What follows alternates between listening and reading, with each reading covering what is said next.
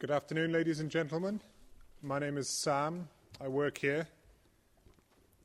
Welcome to the Royal College of Surgeons. We are a serious, credible institution dedicated to learning and research. We run a serious, credible program of events dedicated to learning and research.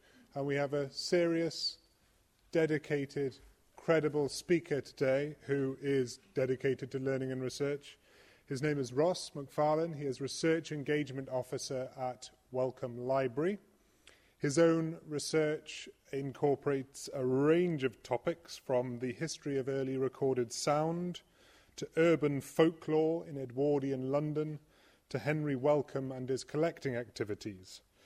He has, for example, a forthcoming article on death, medicine and Robert Burns. And with that serious, credible reputation, I see that our topic today is about mermaids. Yes, mermaids. I'm reliably informed by my colleagues and by our speaker that this is a serious, credible topic, and I leave it to you to decide. Ross. Thank you. Thanks, Sam.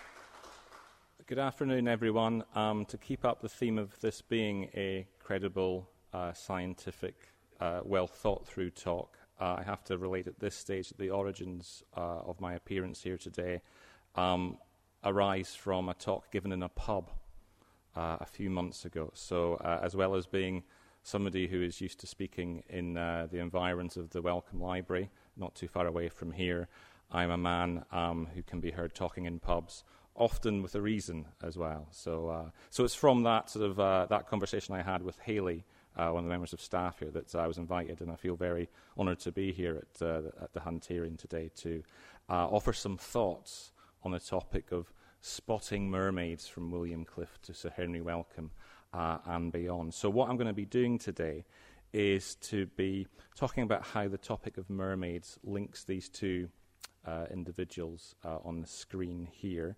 The talk will feature details of the mermaid, the notion of the mermaid as a creature, primarily in Western culture, but we'll also, as we will see, show how it has an important attachment to Japan as well.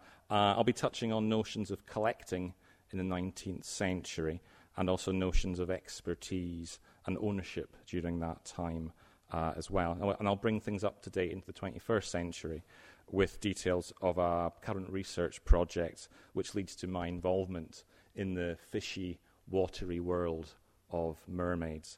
And I think one thing I found out from doing this research is once you find one mermaid, more seem to follow.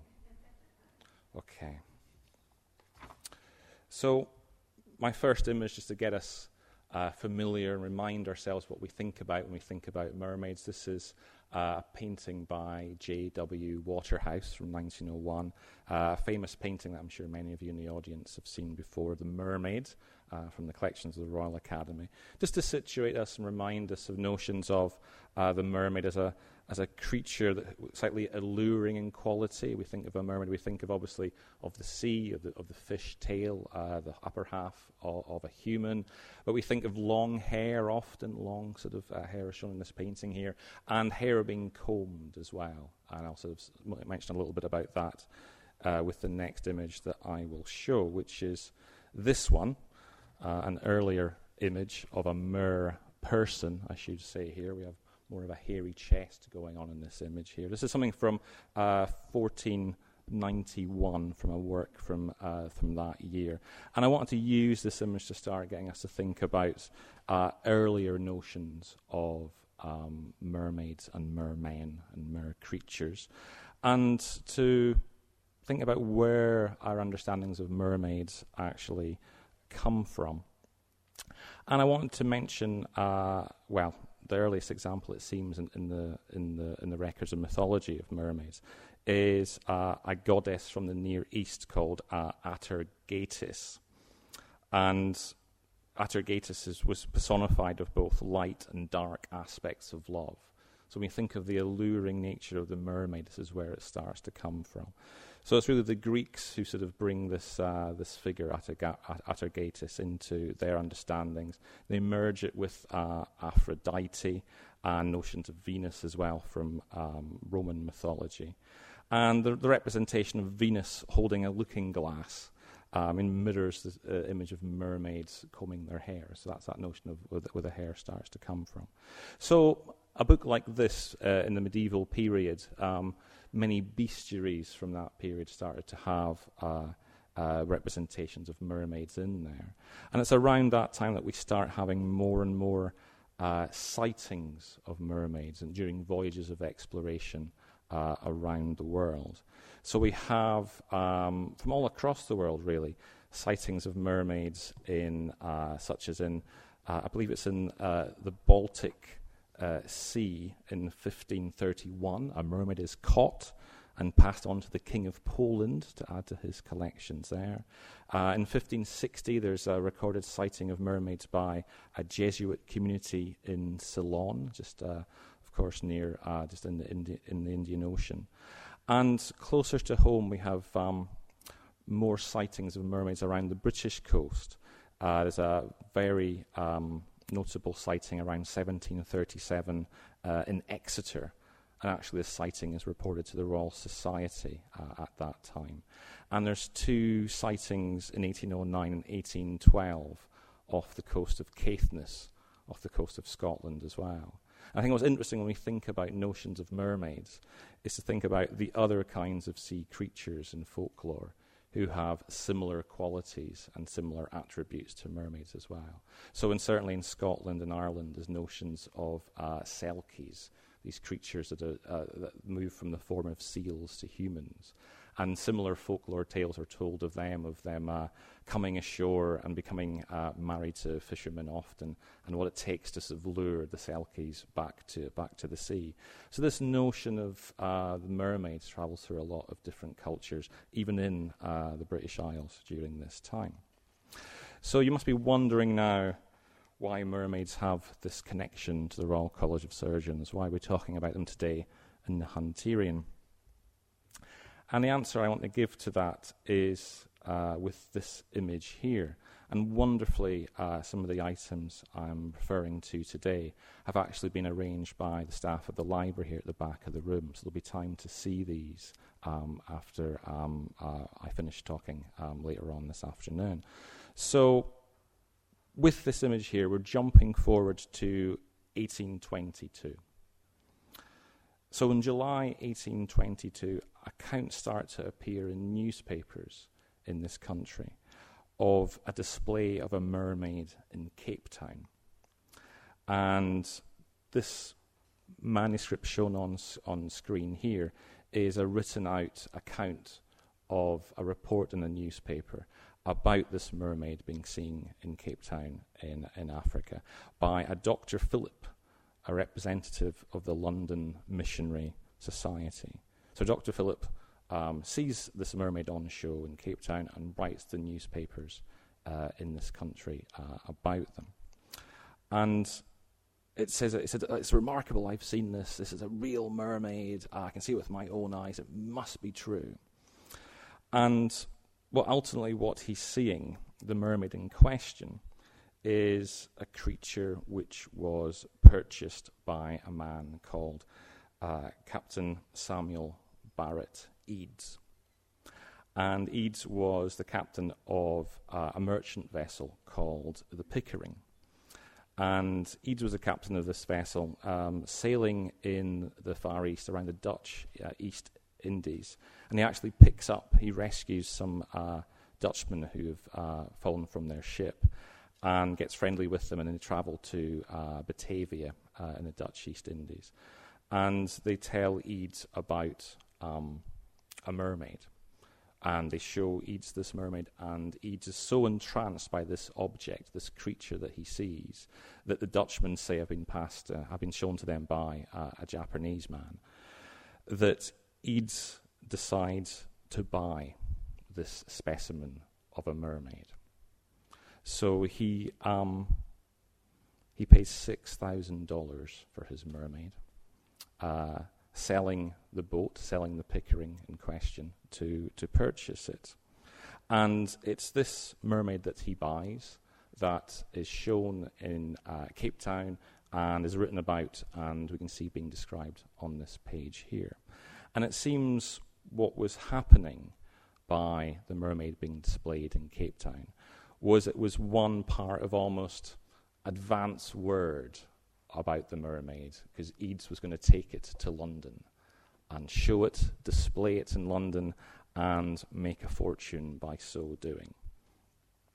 And that's what his plan was. And so after being seen in Cape Town, Eads travels with his mermaid to London, this specimen, this dried object of a once, to him, living mermaid. And we all know what it's like to enter the country after we've come back from holiday, to go through customs. It can take a while to get through customs. And it was no different for Eads. So much so that his object is actually held by the customs when he arrives in London. And it's held in the customs house. And because Eads wants the opinion of an expert to help him sell the notion of the specimen when he's in London, he asks for the assistance of one of the most noted anatomists of the time, a man called Everard Home, a man very much associated with the collections here. Home can't visit the specimen in the customs house, so he asked his colleague William Clift, curator of the Hunterian Museum by this time, to inspect the mermaid on his behalf. So this is what this manuscript is part of. This manuscript contains Clift's account of seeing this mermaid in the customs house. So I've got a nice little image here of this man, William Clift. And Clift's a hugely important figure in the history of the Hunterian Museum. I'm sure I don't need to go into too great a depth to explain why that was the case with an audience like yourselves today, but just to sort of give you the bare bones of Clift's relationship with the Hunterian. Clift is apprenticed to John Hunter towards the end of, as it turns out, towards the end of John Hunter's life. And in his apprenticeship, he makes drawings, assists in the care of the anatomical museum that John Hunter has put together. Hunter dies in 1793. And between 1793 and 1799, Clift looks after the collection, copies out many of Hunter's unpublished manuscripts, and really builds up a very strong working knowledge of the collections John Hunter had put together. So much so that the order he had sort of helped impose upon the collection, that when in 1799 the Company of Surgeons was asked by Parliament to take over Hunter's collection, it was said that the collection was in better condition than at Hunter's death due to the work Clift had done in that 6-year period in arranging and transcribing the materials. So he's a man noted for his expertise in anatomy, but also a man who is a very, very skilled illustrator. And it's key to remember Clift's skill in anatomical drawing. And the reason being is this. So this is the second half of the manuscript I just showed just earlier. And this manuscript contains Eads's account. This contains Clift's account of Eads's mermaid. And unsurprisingly, to an anatomist as skilled as William Clift, Eads' mermaid is not a real mermaid. Sorry for breaking the news of this to you. Clift believes that the specimen that Eads had purchased was constructed from a salmon, which was attached to the torso and cranium of an orangutan, and the mandible of a baboon as well. So it was a composite creature that had been put together. But Eads was convinced it was a mermaid. Now, in the note that Everard Home had sent to Clift, saying go and see Eads's mermaid at the customs house, he said keep your opinion of what this item actually is to yourself, but make sure you tell Eads. So if you think it's fake, make sure Eads is aware of this. And we think that was the case. So Clift, after seeing this in the company of Eads, he tells him this is not a real mermaid. And that didn't stop Eads after the object left customs. Eads went on to display it in rooms opposite the Turf Coffee House, which, if we think of the geography of London, this building was situated on the corner of Jermyn Street and St James's Street in St James's, so near Green Park Tube Station now. And this was the roaring success of the summer of 1822. This drawing was made by George Cruikshank to help advertise the mermaid being on display in the Turf Coffee House. And it was hugely successful. There was the reports are that over between 300 to 400 people a day went to see the mermaid, paying a shilling a time to see the creature being on display. But after a while, there are some more dissenting voices, people who've gone to see it saying, well, this is not really a real mermaid. We know what mermaids look like. They should be alluring. They should have long hair. They shouldn't look like this. And Eads makes a terrible mistake when these voices of dissent come through, because he says that he has been speaking to Everard Home, the noted anatomist, and Everard Home has told him that this really is a mermaid, which of course hadn't happened. William Clift had told Eads that it was a fake. So in Eads's attempt to promote his object, he makes a terrible mistake of saying that. So word gets out, Home is incensed, and William Clift writes for the Morning Herald, one of the newspapers of the day, an account saying, this is a travesty of my opinion, this is not a real creature, this is a fake, this is not a real mermaid at all. So support for Captain Eads fades. Numbers in attendance at the Turf Coffee House start to decline, so much so that by January 1823, it closes down. The exhibit of the mermaid closes down there. So what we take from this is it's this interesting point here of how much Eads wanted expertise. He wanted the voice of science to say this really was a mermaid. He didn't just need people to go and see it. He wanted an expert opinion to prove the case of what he was actually exhibiting. So there's lots of pamphlets and drawings made at this time with almost the pro and con arguments against was it really a mermaid or not shown through. And this is an example of an image we have in the Wellcome Library of what the mermaid was supposed to look like as well.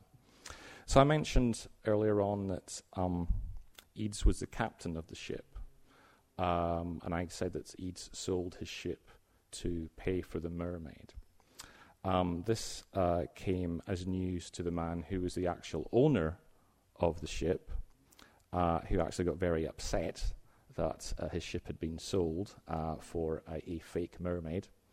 And so our Captain Eads ends up being taken to court by the ship's owner and having to go back to sea to pay off the money that he owed the ship's owner for the object he thought would make him his riches. So this object, this mermaid, gets passed on from Captain Eads' son. He passes it on to the owner of the Boston Museum in America. So by 1842, our mermaid is back in the USA, traveled all the way from Japan through Cape Town to London, as now back in America, where it reaches into the hands of this gentleman here, one of the most interesting Americans of the 19th century, it's safe to say. This is the showman extraordinaire, P.T. Barnum.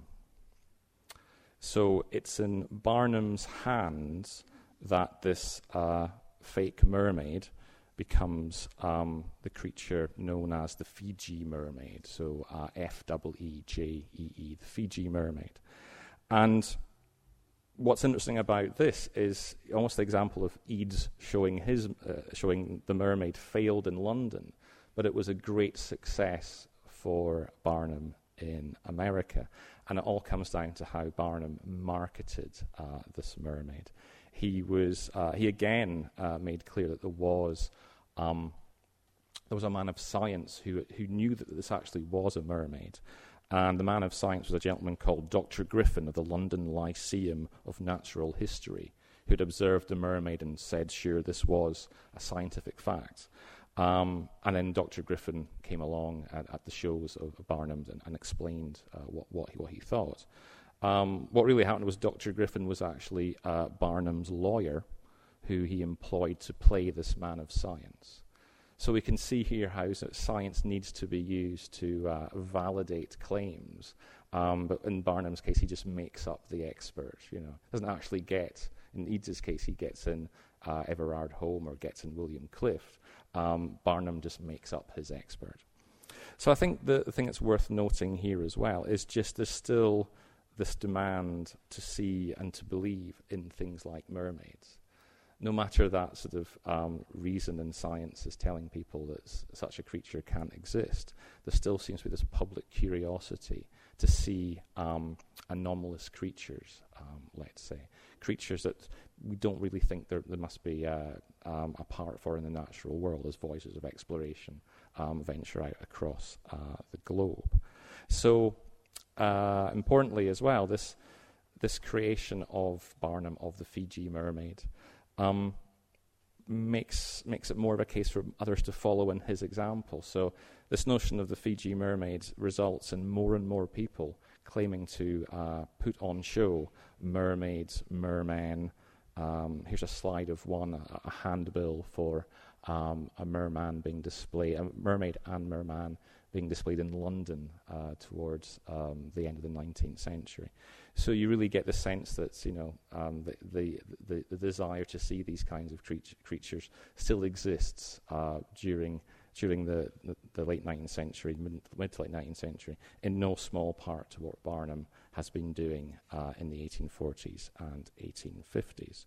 And as a result of this, more and more mermaids, mermen, start to end up in not just in travelling shows and in sideshows, and are visited by the population in such a way. More and more of them start to enter the collections of museums in both Europe, Britain, and America as well.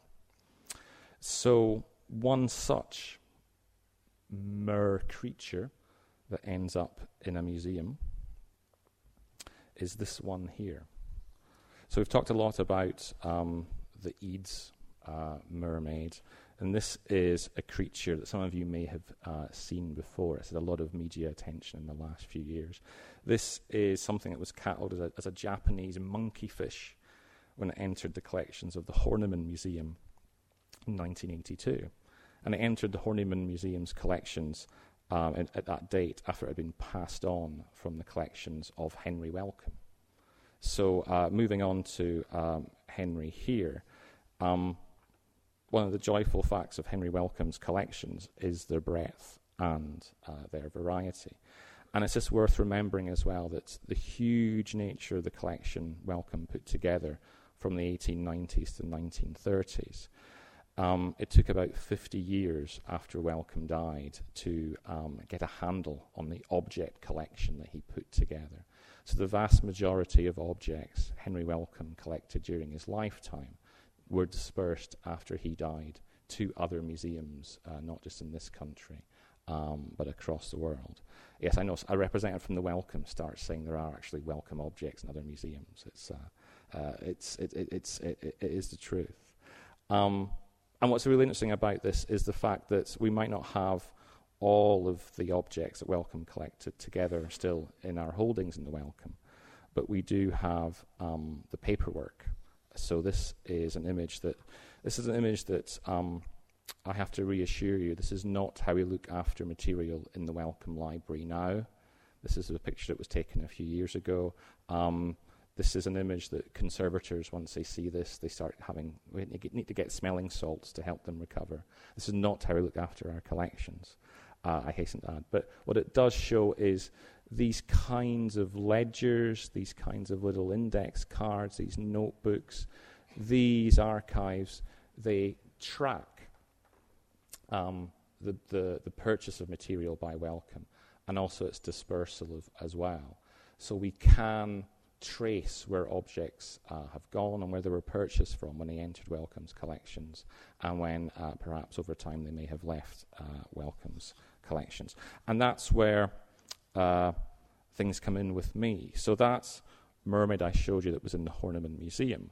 There was a project in the Horniman Museum a few years ago to put some of their material on loan to different museums and to find out as much about it before it would go on loan to some museums.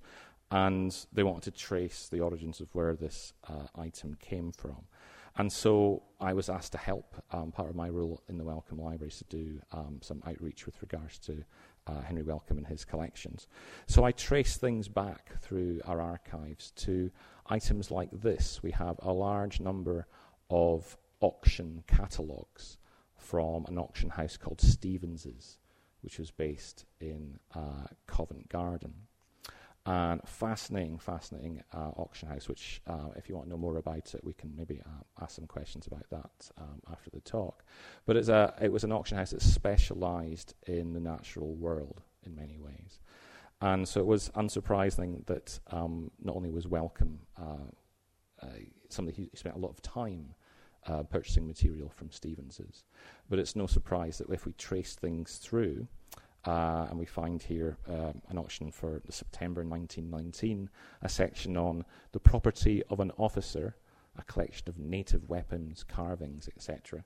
We work our way through that catalogue, and we find under lot, let me just get it right here, under lot 391, we have purchased for 60 shillings a mermaid, Japan mermaid, papier-mâché body with fishtail, 20 inches long, 9 inches high. So that's the origins of where the Horniman mermaid actually came from. But understandably, this wasn't enough for the curators in the Horniman Museum. They wanted to find more about the construction of their object. So they've used, I assisted in using traditional archive sources to say something about the object here. But they wanted to use more modern techniques. So this is an image of the Horniman mermaid about to go for a CT scan and to be, if you want, digitally dissected. So what I want to do now is play a film for 2 minutes, and we'll have the dialogue appearing on the screen describing what they found when they put this object through a scanner to find out what it was actually made from. So just bear with me a minute. Here we go. Oops. Let's play that. There we go. Oh, no, are we getting that? Yeah, there we go.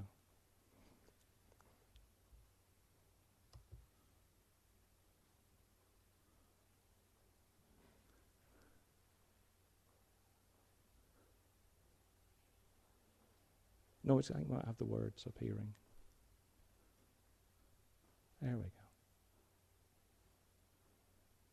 So the gentleman on screen describing this, the gentleman called Dr. James Moffat, who carried out the experiment here.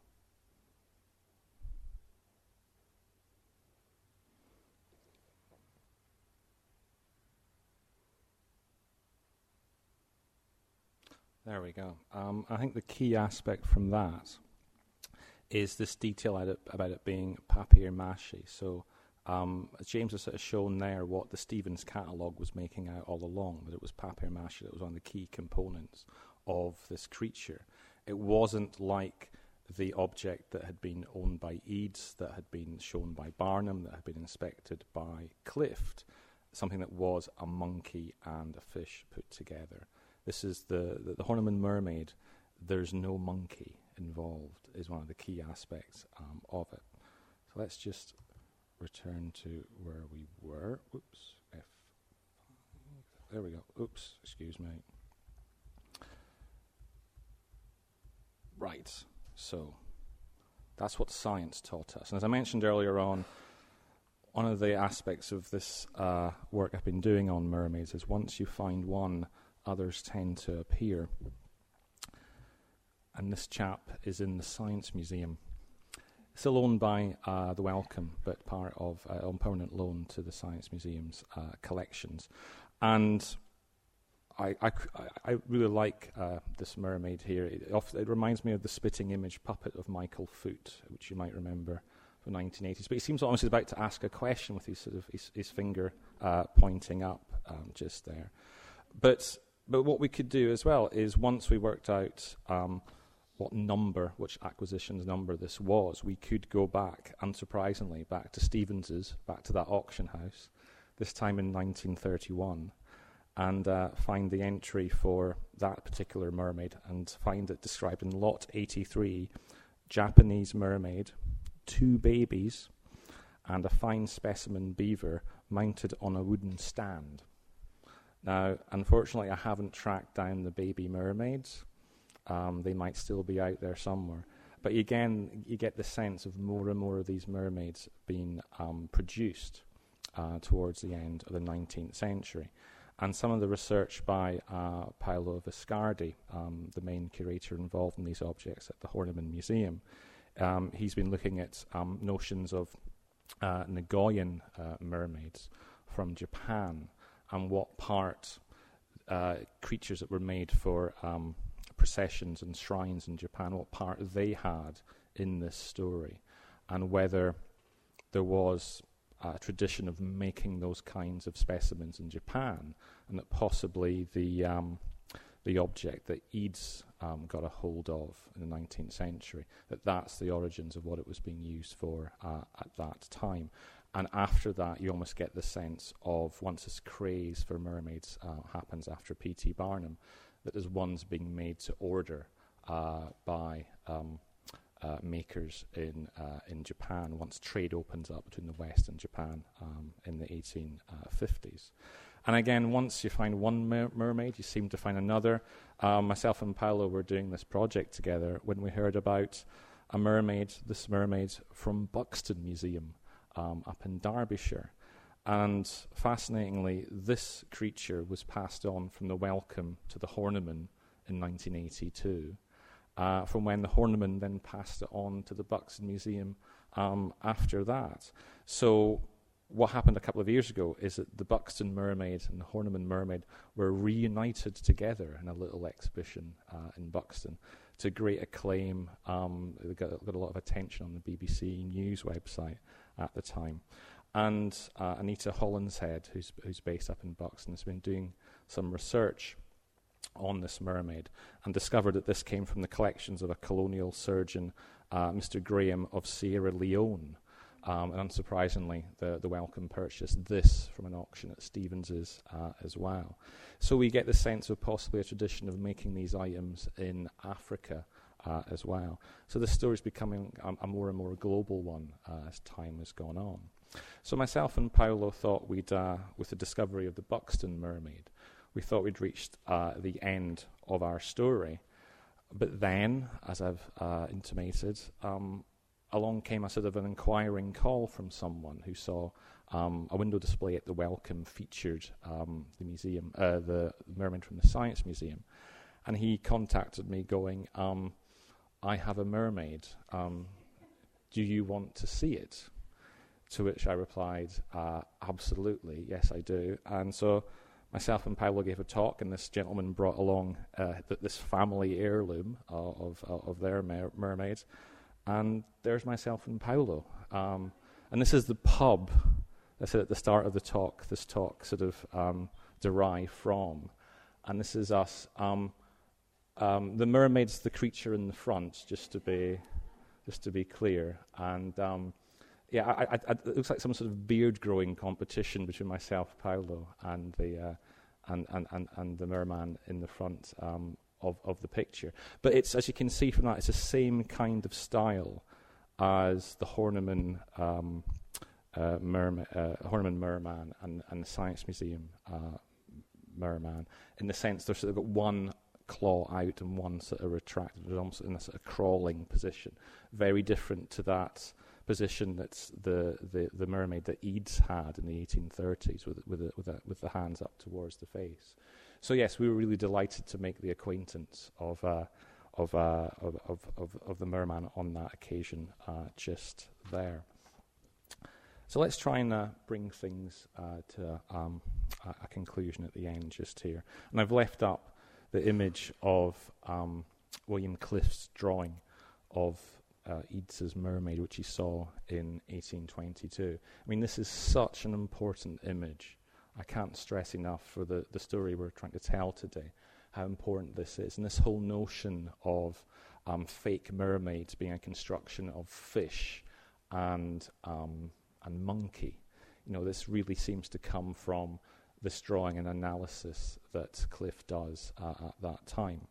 So I want to finish with 3 points that has come out from the research I've been doing with regards to mermaids over the last few years. And the first point is with regards to expertise. So this has been a story when you think about, particularly sort of Captain Eads with his mermaids. He wanted an expert opinion upon the object that he had. William Cliff supplied it, but it wasn't really what he wanted to hear. Once this was in the public domain, support for Eads starts to fade. There was expertise that Barnum used with when the mermaid was passed on to him, but he just made up his opinion. He just made up sort of the expert who voiced his opinion on the mermaid. And we think we should consider as well the expertise in actually making these creatures as well. Certainly, the creature that Clift encounters, a very, very clever object to have been produced at that time. Curiosity, the huge numbers of people who went to the Turf Coffee House. There were many other shows on in London at that time, as described by one of the books at the back of the room today. But something about the mermaid in 1822 caught people's attention, and many people went to see it, as I saw. The Horniman mermaid in recent times, every museum it got passed on to in its little sort of tour, those museums saw an uprise in visitor numbers to see this item that had been passed from the Horniman. There's something about mermaids that often attracts people's attention. They're still fascinated by these kinds of creatures. And sort of notions of ownership as well. I think today we sort of ask questions about how objects enter into museums' collections, and often indeed how they leave them as well. And I suppose certainly the last image of myself and Paolo with the mermaid from the gentleman who had contacted us, it does make us think as well how many other mermaids are out there swimming around and waiting to be discovered. Thank you very much. Thanks.